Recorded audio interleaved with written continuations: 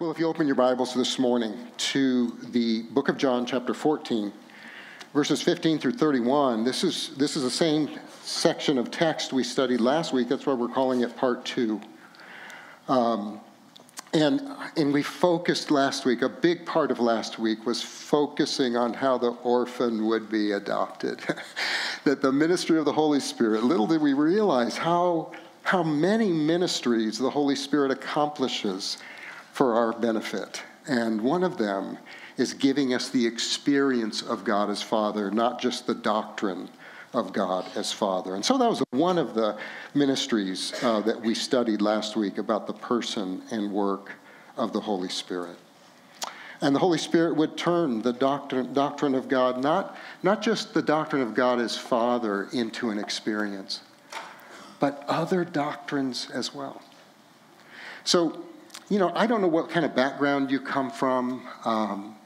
We all come from different church backgrounds, different philosophical views and ways of interpreting and applying Scripture. I understand that. So I want you to be able to take a deep breath when I'm going to be talking frequently about not just believing the doctrine, but experiencing the life that's in the doctrine. I think as we unpack it today, so that's going to be very prevalent in today's text, in today's lesson. And I hope that, maybe you're a person who you've seen a lot of abuses about people talking about spiritual experiences. Well, let's be discerning. Let's be discerning. Let's be biblically discerning. But sometimes we confuse biblical discernment with just skepticism and fear, maybe even a little anger, little pride, a little bit of self-righteousness sometimes. God speaks to us in Scripture using terminology inspired by Him that is filled with doctrinal substance. But so much of the terminology is also filled with the feel of life experience. So I really want to encourage you to relax today. If talking about spiritual experience can maybe make you a little nervous because of abuses, we join with you in wanting to stand against the abuses of experience for experience sake. But we want to welcome the experiences that God's truth would give us as His children, not because we're looking for the experience as much as we're wanting to honor God for the work of His Spirit in our lives. So that's what we'll be doing this morning in a very unique way. How the Holy Spirit, uniquely, the power of God and the peace of God. So you can't talk about power and peace without including some sense of experience, right? So let's look to see what Scripture has to say to us today. This is John chapter 14, beginning in verse 15. If you love me, you will keep my commandments. And I will ask the Father, and He will give you another helper to be with you forever. Even the Spirit of truth, whom the world cannot receive because it neither sees Him nor knows Him. You know Him, for He dwells with you and will be in you. I will not leave you as orphans. I will come to you. Yet a little while, and the world will see me no more, but you will see me. Because I live, you also will live. In that day, you will know that I am in my Father, and you in me, and I in you.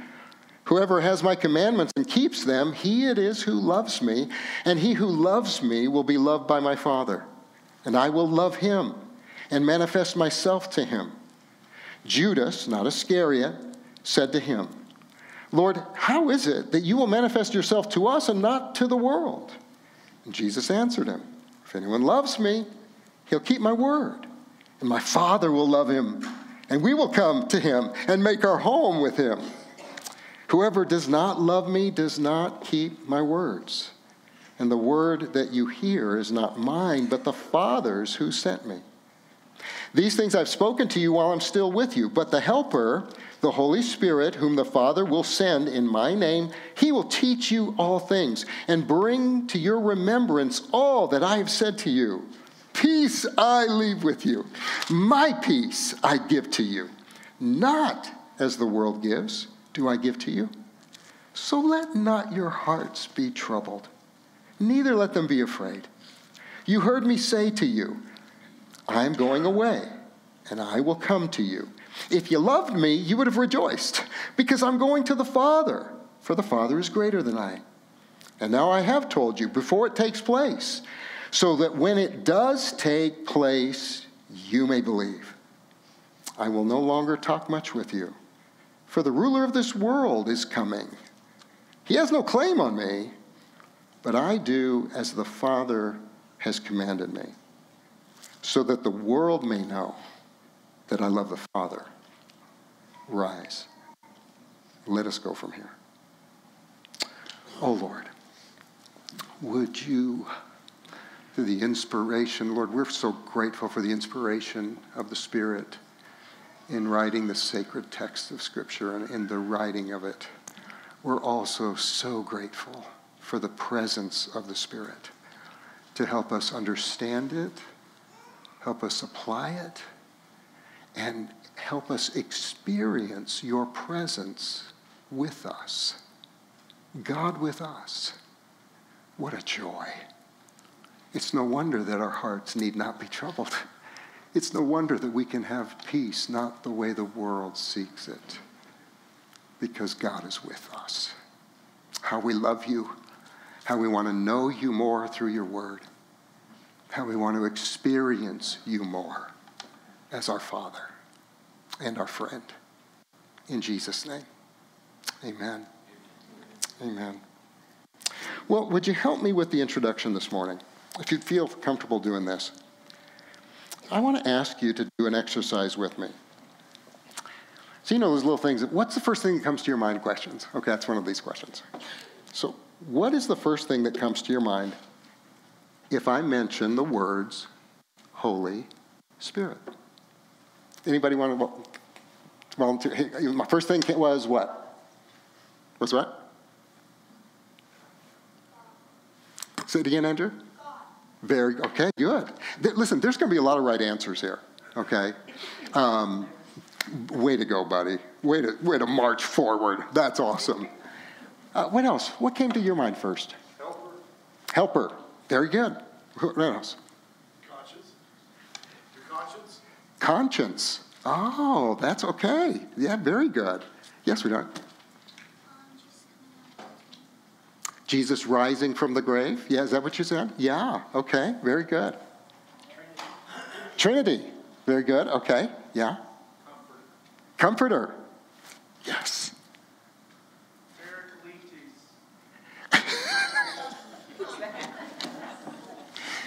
So for those of us who need interpretation, so I heard you say Paracletes, so meaning one who... So don't give me the Greek and not give me the interpretation, the definition. So Paracletes, you're right. It means the one who comes alongside to help and render aid, right? And that's great truth. He is. That's the word helper, Paracletes, right? Anthony. Weird uncle. That is, so if you've not been in Sovereign Grace circles, so it's so often we make much of the Father, and we should. We make much of the Son, and we should. But sometimes we treat the Holy Spirit kind of like the weird uncle that he comes, we just let him out like in holidays, you know? Sort of a thing. Yeah, Anthony, I love that. Thank you, buddy. Yeah, Brad. All caps, power. Power. All caps power. Would it not be power if it was just a capital P and the rest, no? Okay, thank you. Great, yeah, power. Sort of spiritual gifts. This, Spirit of truth. Yes, awesome. My friend, back in the back. The Holy Spirit seals. The sealing of the Holy Spirit, S-E-A-L-I-N-G. Very good. Oh, this is great. This is great. One more. The influences you see, the spiritual influence you see from other people, that has an impact on you. Yeah, the work of the Spirit being reflected out from people to you, right? Oh, that's very, very good, Robbie. Very good. Well, there's one one thought that I have. I don't know if I've ever had this thought until studying this. Did anyone think of the word love?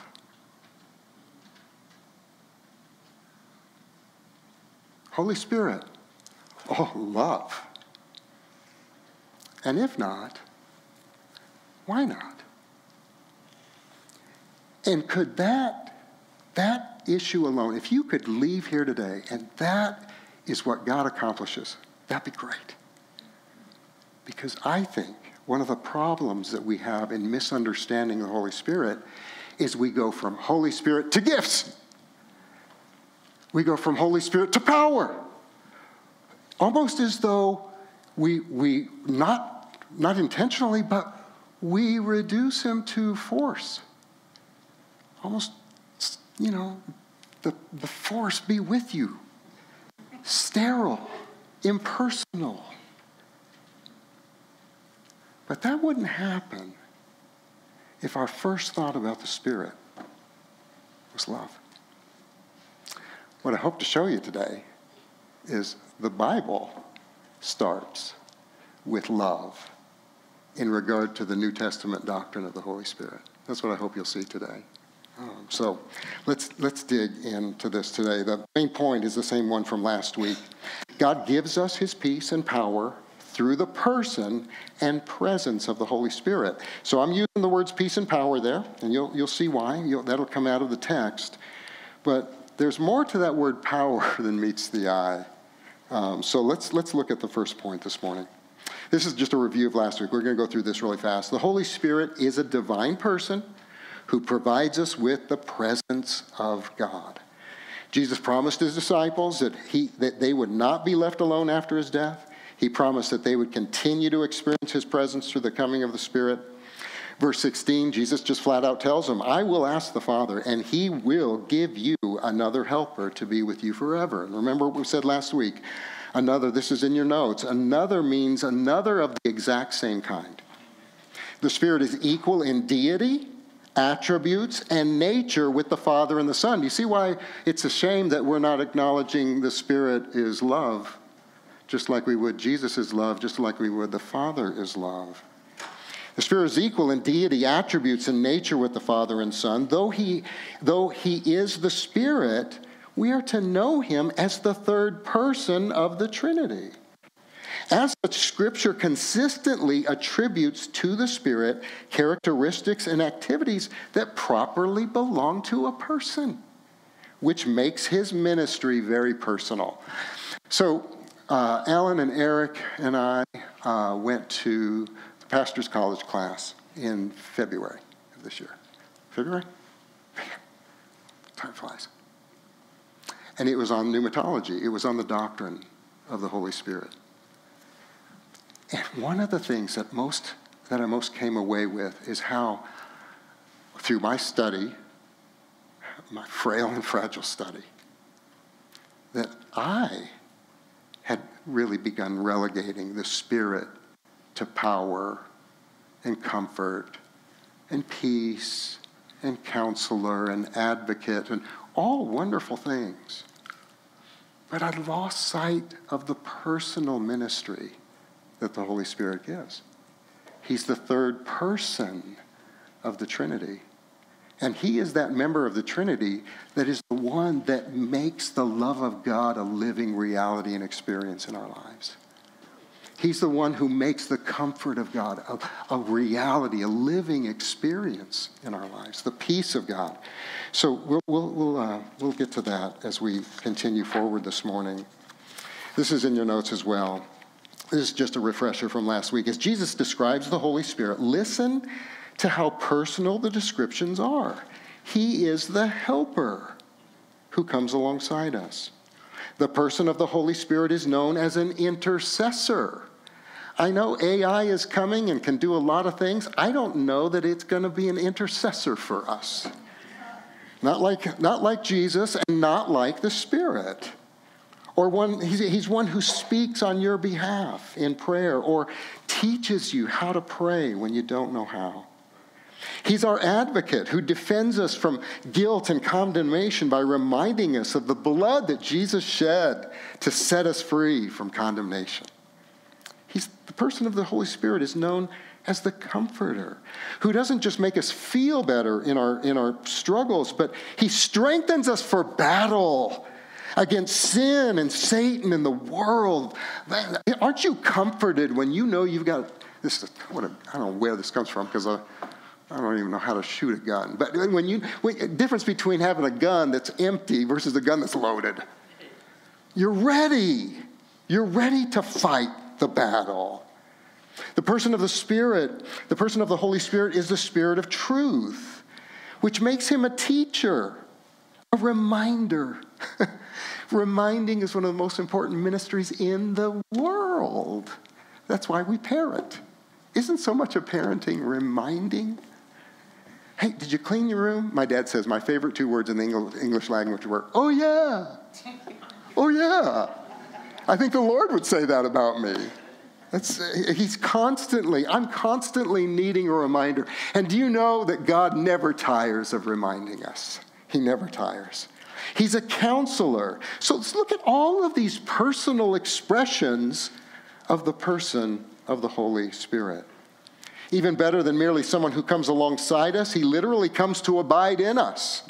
That makes it even better. He makes his home in us. He dwells in us. And in doing so, he enables us to experience the love of the Father and the Son abiding with us too. Well, that's the review. And now let's get in to this discussion about the Holy Spirit as a divine person who provides us with the power of God. And I think that John, he's such a good pastor as he's being inspired by the Holy Spirit, because he's really helping us to understand power as not just sheer force. Like that's all we need. We just need force. No, that's when we get in trouble, is when we think it's just force is what we need. We need power in the form of love. That's the kind of power we need, and that's what this text is going to come to our aid with. The Holy Spirit's going to come alongside us here, I believe. So you might at first wonder why I'm saying that the Holy Spirit provides us with the power of God, because that word isn't specifically used in the text, but it's strongly implied. And let me show you where I'm getting that from. You should always be asking, where are you getting? Okay, you should be asking that. Where are you getting that from? Okay, let's get our nose in the book. Verse 15. If you love me, you will keep my commandments. Ooh, wow. Well, that kind of hits you right between the eyes. If you love me, you will keep my commandments. Man, there's a lot of ways you can interpret that. Well, look at the next verse. Whoever has my command... No, I'm sorry. Let me just go through the section first before we start unpacking it. So notice in verse 21, whoever has my commandments and keeps them, he it is who loved me. Verse 23, Jesus answered him, if anyone loves me, he will keep my word. Verse 24, whoever does not love me does not keep my words. You think he's trying to get something across to us? Now, that's a lot of talk about commandment keeping. Did you notice that immediately after the first verse, after verse 15, about if you love me, you'll keep my commandments, did you notice that's when he says, I will ask the Father, and he will send you the helper. Don't separate those verses. Where more do we need the help of the Holy Spirit than to obey the Word of God?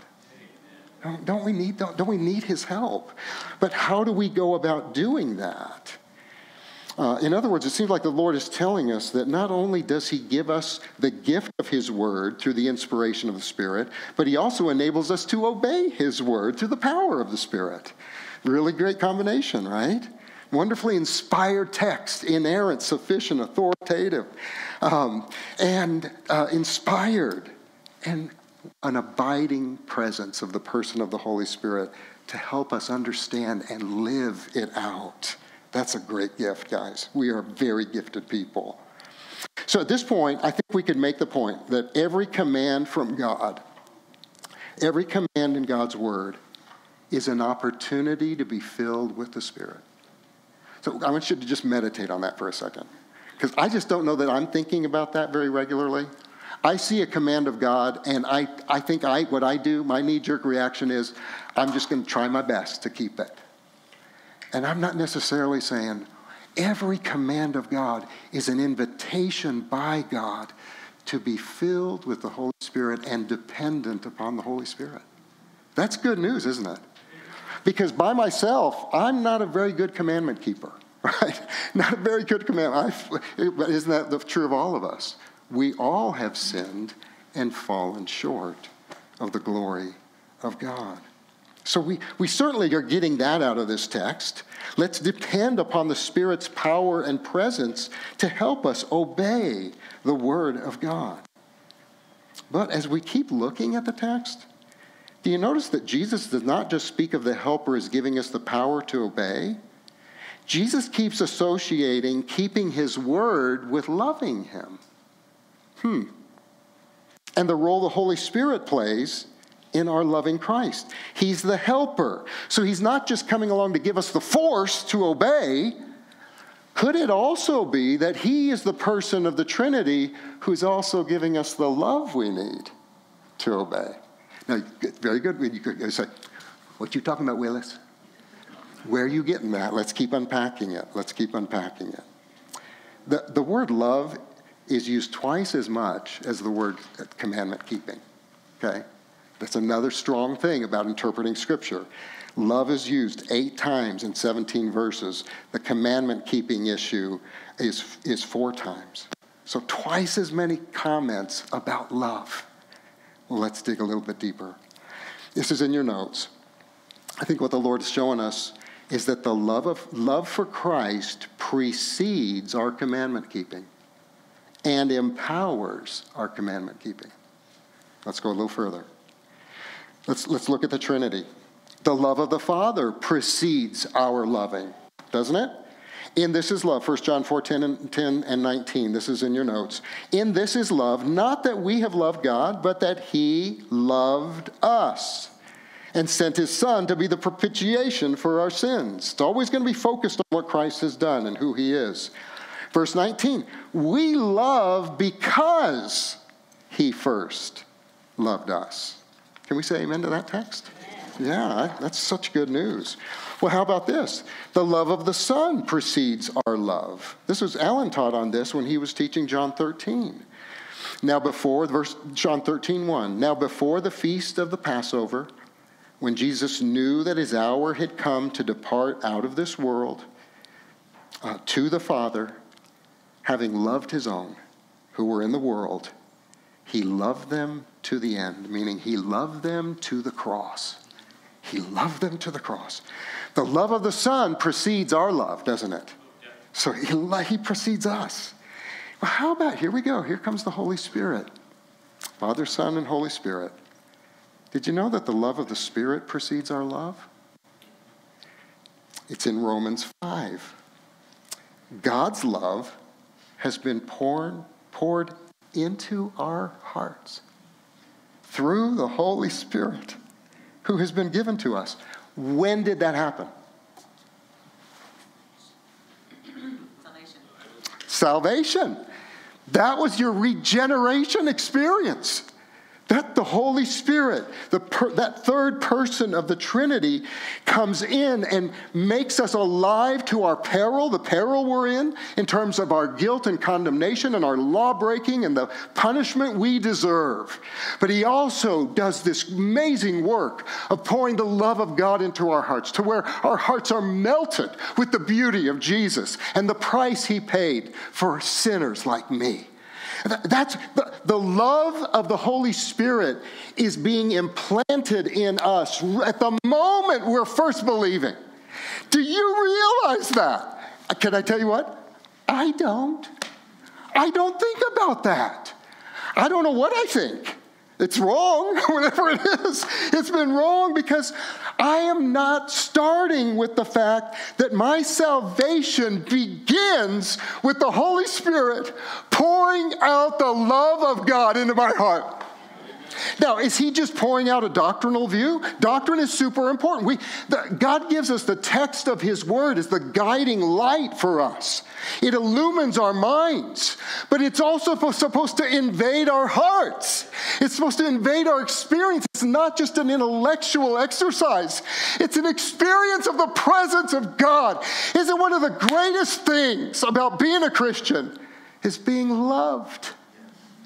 I told our elders, you guys, our leadership team, they are an amazing group of men, and you should pray for them for all that they have to do to to care for me and all my goofiness and stuff. I sat with them a few months ago, and I was just going through some really tough stuff, and I wasn't doing well taking thoughts captive, and I just had tears, and I said, guys, I hate to admit this to you, but I just need prayer to really know and experience again that God loves me. I'm a pastor.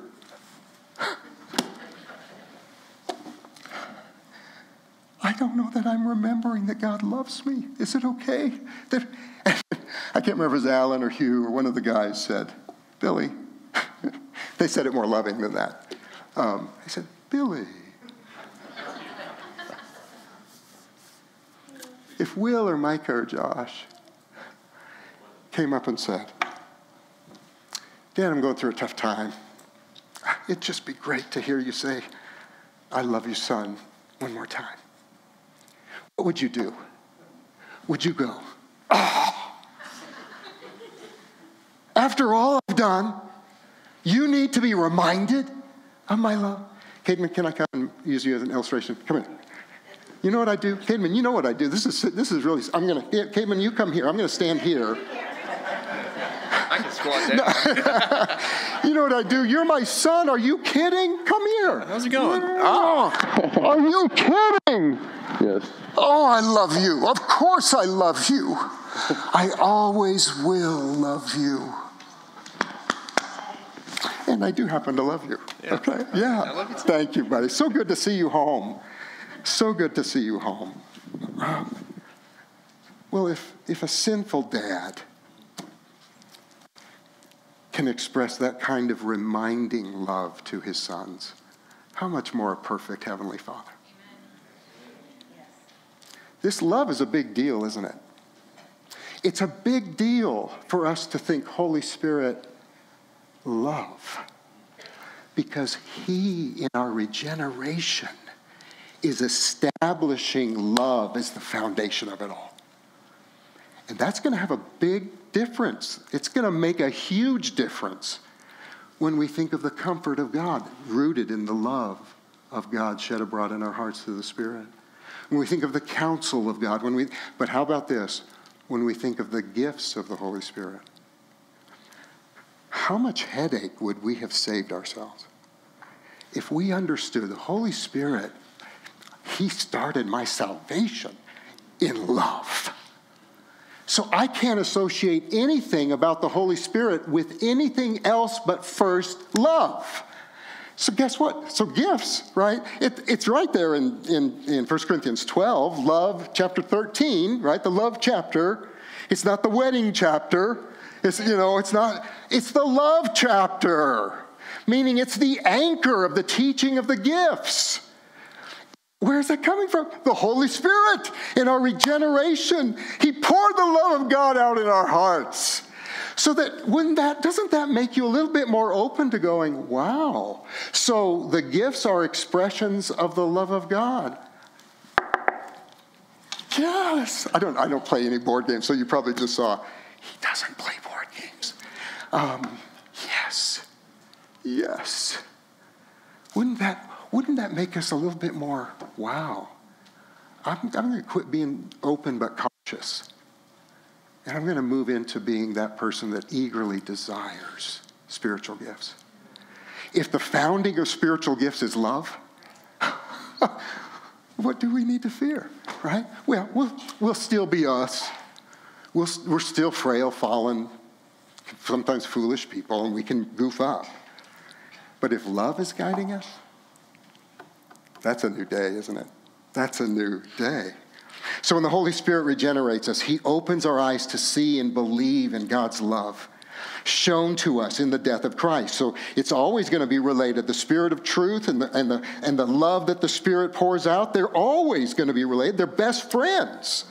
So it's always going to be connected to sound doctrine.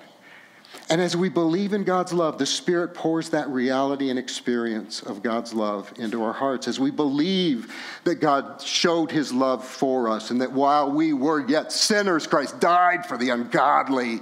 There's the truth, and it's a living truth, and it illuminates our hearts. And the Spirit doesn't just stop there. He pours the love of God into our hearts as the helper. Brings in a whole other definition of helper, doesn't it? Oh, man. So this John Piper, this is classic Piper. So it's in your notes. Love for Jesus. So this is going to be, now, what's the Spirit? What kind of love is the Spirit bringing into our hearts? And why is this going to be so significant with commandment keeping? Okay, here we go. Love for Jesus means desiring him because he's infinitely desirable. It's admiring him because he's infinitely admirable. It's treasuring him because he's infinitely valuable. It's enjoying him because he's infinitely enjoyable. It's being satisfied with all he is because he's infinitely satisfying. It's the reflex of the awakened and newborn human soul. That is so well said. To all that is true and good and beautiful embodied in Jesus. Oh, I love that. That's what the Holy Spirit does, guys. Isn't this wonderful? Oh, I'm so excited to grow in this with you. In short, Piper says, loving Jesus is not a matter of doing excellent things. He's relating to the commandment keeping. It's a matter of delighting in an excellent Savior. Jesus says doing excellent things, i.e. keeping my word, is the result of delighting in an excellent Savior. If anyone loves me, he will keep my word. So do you see the difference this is? Versus Jesus just daring us. If you love me, almost like mafia. If you love me, you'll keep my word. Like God has. I'm sorry, Lord. I didn't get much sleep last night. But isn't it, sometimes Scripture we can really twist it and misunderstand it. This is not a threat. This isn't some sort of thing. Now, boy, you better be 90% at your commandment keeping. If you're going to really love me, you better be at the 90% level. Or else you don't love me. That's not what he's saying. He's saying, if you're born again, the Holy Spirit has shed abroad the love of God into your heart. And the fruit of the love that the Spirit has given you is a desire to keep the commandments. Amen? Amen. We work out our salvation with fear and trembling. Why? Because it is God who is at work. What? You finish it with me. In us, both to will and to work for his good pleasure. Thank you, Jesus. Doesn't that just, now that's drenched in grace, now that's drenched in hope, now it's, I hope I hope I don't blow this.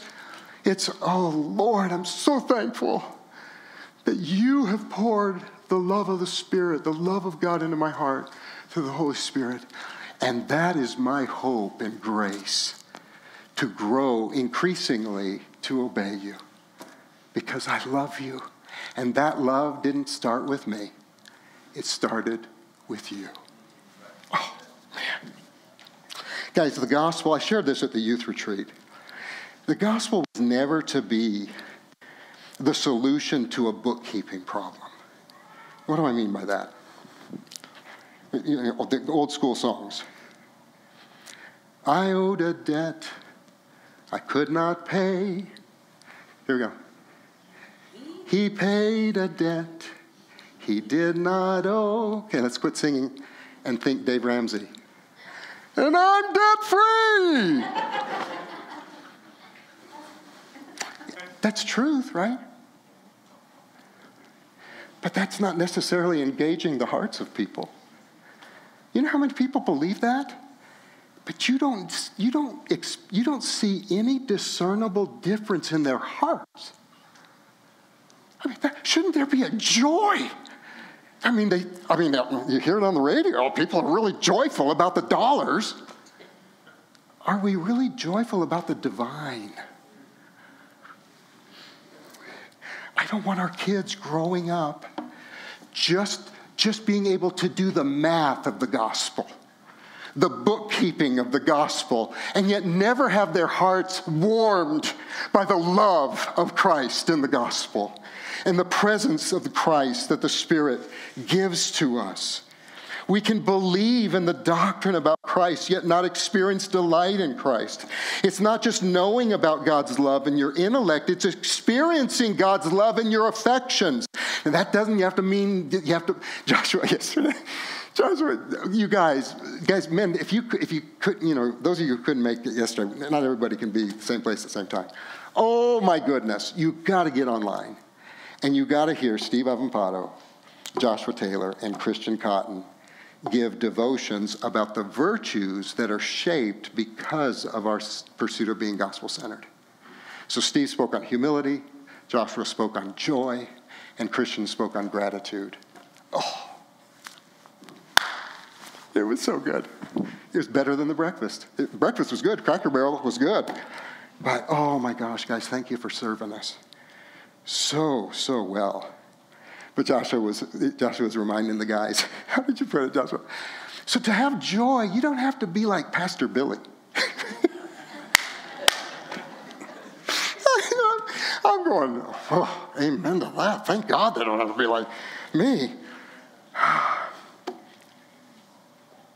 When we talk about experiencing God's love in your affections, it doesn't mean that you have to be the guy. You don't have to be jumping up and down. But shouldn't that be seen somehow in your life? I'll bet if I spent a week straight with you, I bet I would see affection rise up in your life for something. It might be in the form of anger. Maybe you say something. Maybe you're more passionate when you're angry. Maybe you're a sports fan and you get more passionate because of your interest in the sporting team. Maybe it's that us for years. An older dad told me, man, your kids are going to really be able to see where your treasure is, there where your heart be also. So he said, man, if they're hearing you cheer louder for a walk-off base hit, then they hear you cheering on the memory verse that they studied, or the character of Christ quality they exhibited in the home, or they're initiating Bible reading, or wanting to pray for the family. Man, your kids they're gonna start going, wow, I see what Dad's really affectionate about. And it doesn't seem to be the things of God. So every human being has affections. You might be an introvert, you might be a quiet, shy person, but every human being has affections because we were made in the image of God. They don't have to look like other people's affections. But is there an affection for you about Jesus and his love? Have you experienced that? A great prayer this morning would be, Lord, I'm seeing this in the text. And maybe I've been just so afraid of feelings. I've been so afraid of just, I don't know, being out of control. I don't know what it is, but I don't want to resist an experience of the Spirit that you want to give me, particularly when it's rooted in the cross of Christ and what he's accomplished for me and what you want to do in my life and changing me. Verse 23 ends by saying this section, if anyone loves me and keeps my word, my Father will love him. What is that talking about? Is this legalism? Is this kind of God saying, okay, if you do it enough, my Father's going to love you? I don't think so. I think it's what I was trying to share with the men today. I think as we experience the love of God, in the death of Christ and resurrection of Christ for our sins, in the outpouring of the Spirit in our regeneration, pouring out the love of God into us. And as we are now, by its grace enabled, its Spirit empowered, we're obeying the Word. I think what the Lord is saying is, as you grow in your sanctification like that, you're going to experience more of my love. That's why it's important for me to have hugged you today. Because may you ever grow to know not just the love of your wonderful dad, not just to know the love of your weird pastor, but to know the depth and breadth and length of God's love for you, buddy. And may that be for all of us. May that be for all of us. I think that's what he's saying. You're going to experience more of the Father's love, as good as it was yesterday. Oh, you ain't seen nothing yet. You haven't seen anything yet.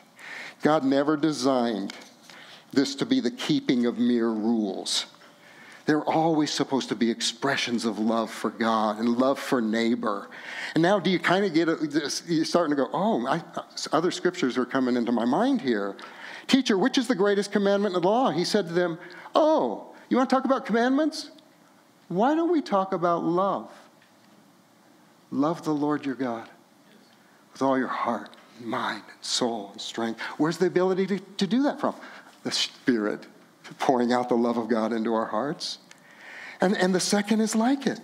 Love your neighbor as yourself. Isn't that interesting? That even the great commandment is all centered on love for God and love for neighbor. Oh, how we have... And Anthony, this is why I think when you say we treat the Holy Spirit like a weird uncle. We have treated him like a weird uncle in this area, I think. When we haven't thought, Holy Spirit, love poured out into our hearts from God. What time? Oh my gosh. Okay.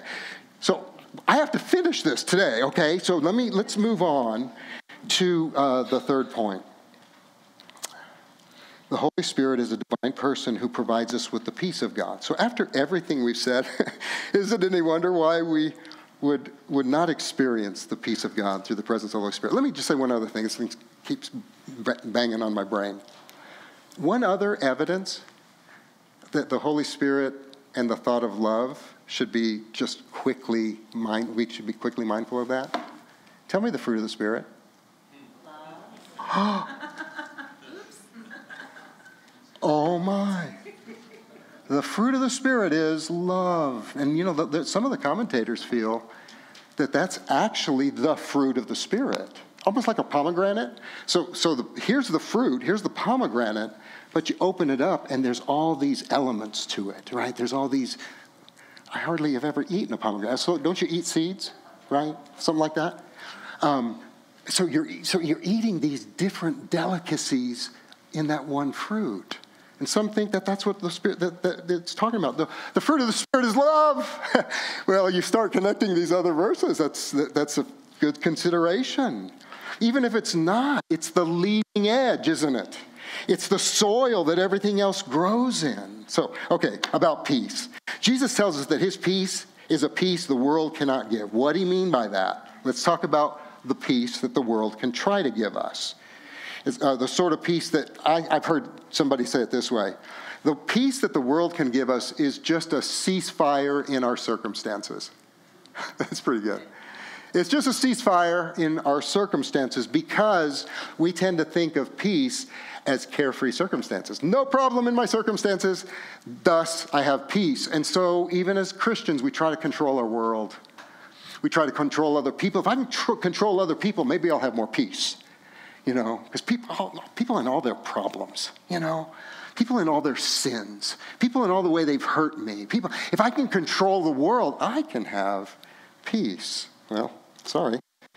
The ceasefire ends really quickly, doesn't it? In other words, it's a peace based upon and dependent upon good circumstances. It's a peace based upon or dependent upon a lack of conflict in our lives. We can have some sense of peace if we're not conflicted within ourselves. Conflict starts here. It doesn't start with you. It starts in me. I have conflict in my own heart. And then it's conflicts with other people. We can have a sense of peace if we're not facing a conflict. How about conflict between health and sickness? Or between prosperity and poverty? But all of those are just fragile and temporary and momentary moments of ceasefire in the circumstances. And ultimately, aren't we depending on ourselves or upon someone else to bring those to us? And nobody can give us the peace that God can. Because of those momentary expressions of temporary peace, they're fragile, finite, fickle. Did you notice that Jesus, when he's talking about this, he said, "Let not your hearts be troubled, nor let them be afraid." And isn't that so much, when there's no peace, there's trouble and fear. There's just troubled hearts and fearfulness. The peace of God's not dependent upon us or upon our circumstances. In fact, it's a peace, a shalom. It's a deep sense of contentment and rest and joy and satisfaction and quiet that can exist in the worst of circumstances. The world can't give that. We can have peace in the worst of circumstances. That's what Paul says in Philippians 4. The Lord is near. Don't be anxious about anything, but in everything by prayer and supplication with thanksgiving, let your requests be made known to God, and the peace of God, which surpasses all understanding, it's unexplainable based on your circumstances. You don't have circumstances that can explain this. In fact, your circumstances should be saying, I shouldn't have any peace, but I have peace. And that peace will guard your hearts and your minds in Christ Jesus. Listen, don't misquote that. If we're not connecting the end of verse 5 to verse 6, so this is how I memorize that verse. It would always be this. Don't be anxious about anything, but in everything with prayer and supplication and thanksgiving, let your requests be made known to God. And it's all about me. It's all about what I can try to do. I mean, sometimes the Word of God troubles me. Don't be anxious about anything. Yeah, right. It makes a huge difference when it starts with, the Lord is near. So, don't be anxious about anything. But in everything, with prayer and supplication, let your requests be made known to God. And remember, with thanksgiving, because you already have the Lord. You already have what you most need in spite of what you're asking for. He's already right there with you. So let's remember to always be praying thankful prayers. Christian, you said something yesterday. Tell me if he's in children's ministry, isn't he? I think he said it like this. Guys, maybe you can help me remember. Have we really prayed if there's not been thankfulness in the prayer? Wasn't he say something like that? It was so good. Oh, so good. Remember that before we could experience peace of God, we first needed to experience what it is to be at peace with God. And that would be for someone today who maybe you don't know the Lord as your Savior. You don't know Christ as your Savior and Lord. And you struggle. You're a religious dude or dudette. You have some beliefs. You have some agreements about the Scriptures, but man, your heart's constantly troubled. There's worry and anxiety and you just never can seem to get your arms around it. It might be that you don't have a saving relationship with God through Christ. You see, Christ first makes peace with God. You don't first need an experience of peace. You need a reconciled relationship with God. That's what you need. You need peace with him because as sinners, we're at war with him. We're at enmity with him. We follow the lust of the flesh and the pride of life, the boastful pride of life, the lust of the eyes. We're at war with him. We think we know better than he does. And the only reason we pray to him is when we think he's going to give us what we want in spite of what his will is. You see, we're at war with him. That deserves justice. That's treason. He's perfect. And you think you know better than he? That's a sin that needs to be punished. Good news? Jesus comes, lays his life down on the cross, and is treated as though he committed all of your guilty sins in your thoughts and in your deeds, so that you could receive all of the forgiveness that would be full and final forever, to be considered and counted righteous, to be adopted as a son and a daughter. Before you can experience the peace of God, you have to have peace with God through faith in Jesus Christ, his death, burial, and resurrection. If you haven't experienced that, I want to encourage you to talk to one of our leaders. Talk to somebody in your row today and just say, I want to know Jesus as my Savior today. And that'll be a highlight of the day for all of us. So remember that. We're reconciled to God by his grace in Christ Jesus. And so Jesus says, interesting, this is the way we're closed. My peace I leave with you. It's not a human peace. It's God's peace. It's the peace of Jesus. What is the peace of Jesus? Well, it's interesting because this whole section of Scripture is talking about the Trinity, the Father, the Son, and the Holy Spirit. Jesus says, it's my peace I'm leaving with you. I'm not leaving you with some sort of worldly sort of experience of peace. I'm sharing with you the peace I have. I'm bringing you into my peace. What peace does he have? Well, Jesus wants to give us the peace he has with God the Father and God the Spirit. The Spirit wants to give us the experience of that peace. This is a peace. Here's why this peace is so important. It's a peace that sin cannot corrupt. Isn't that great? Oh, man. Because I still sin way too much. And I'm so thankful that because of his work on the cross for me, he gives me a peace. The Father, Son, Holy Spirit, there's no sin amongst them, is there? There's this amazing shalom in the Father, Son, and the Holy Spirit. Jesus wants to bring us into that kind of peace. How about this? Did you notice that at the end of the text he says, Satan is coming, the prince of this world is coming, but Satan has no claim on me. You notice that? Well, guess that's another reason why we have peace. Because it's a peace that Satan can't take away. He has no claim on Jesus. Jesus credits us with his righteousness. Satan, all he can do is lie to us and try to get us to believe lies. But there is therefore now no more condemnation for us, right? Because Jesus died and rose again. There's no more condemnation. So, wow, what a peace that sin can't corrupt it and destroy it and take it away. Satan can't corrupt it and destroy it and take it away. And then Jesus says, did you notice at the end, he's saying, listen, guys, don't think that I'm going to the cross because Satan's in control. He has no claim on me. That what's about to happen, as bad as it is because I'm in control. I love you, and I'm going to lay my life down for you. I love the Father, and I'm going to lay my life down to glorify the Father who loves me. And in all of that love, you're going to be redeemed. You're going to be rescued. So don't confuse this when things get bad and the darkness falls.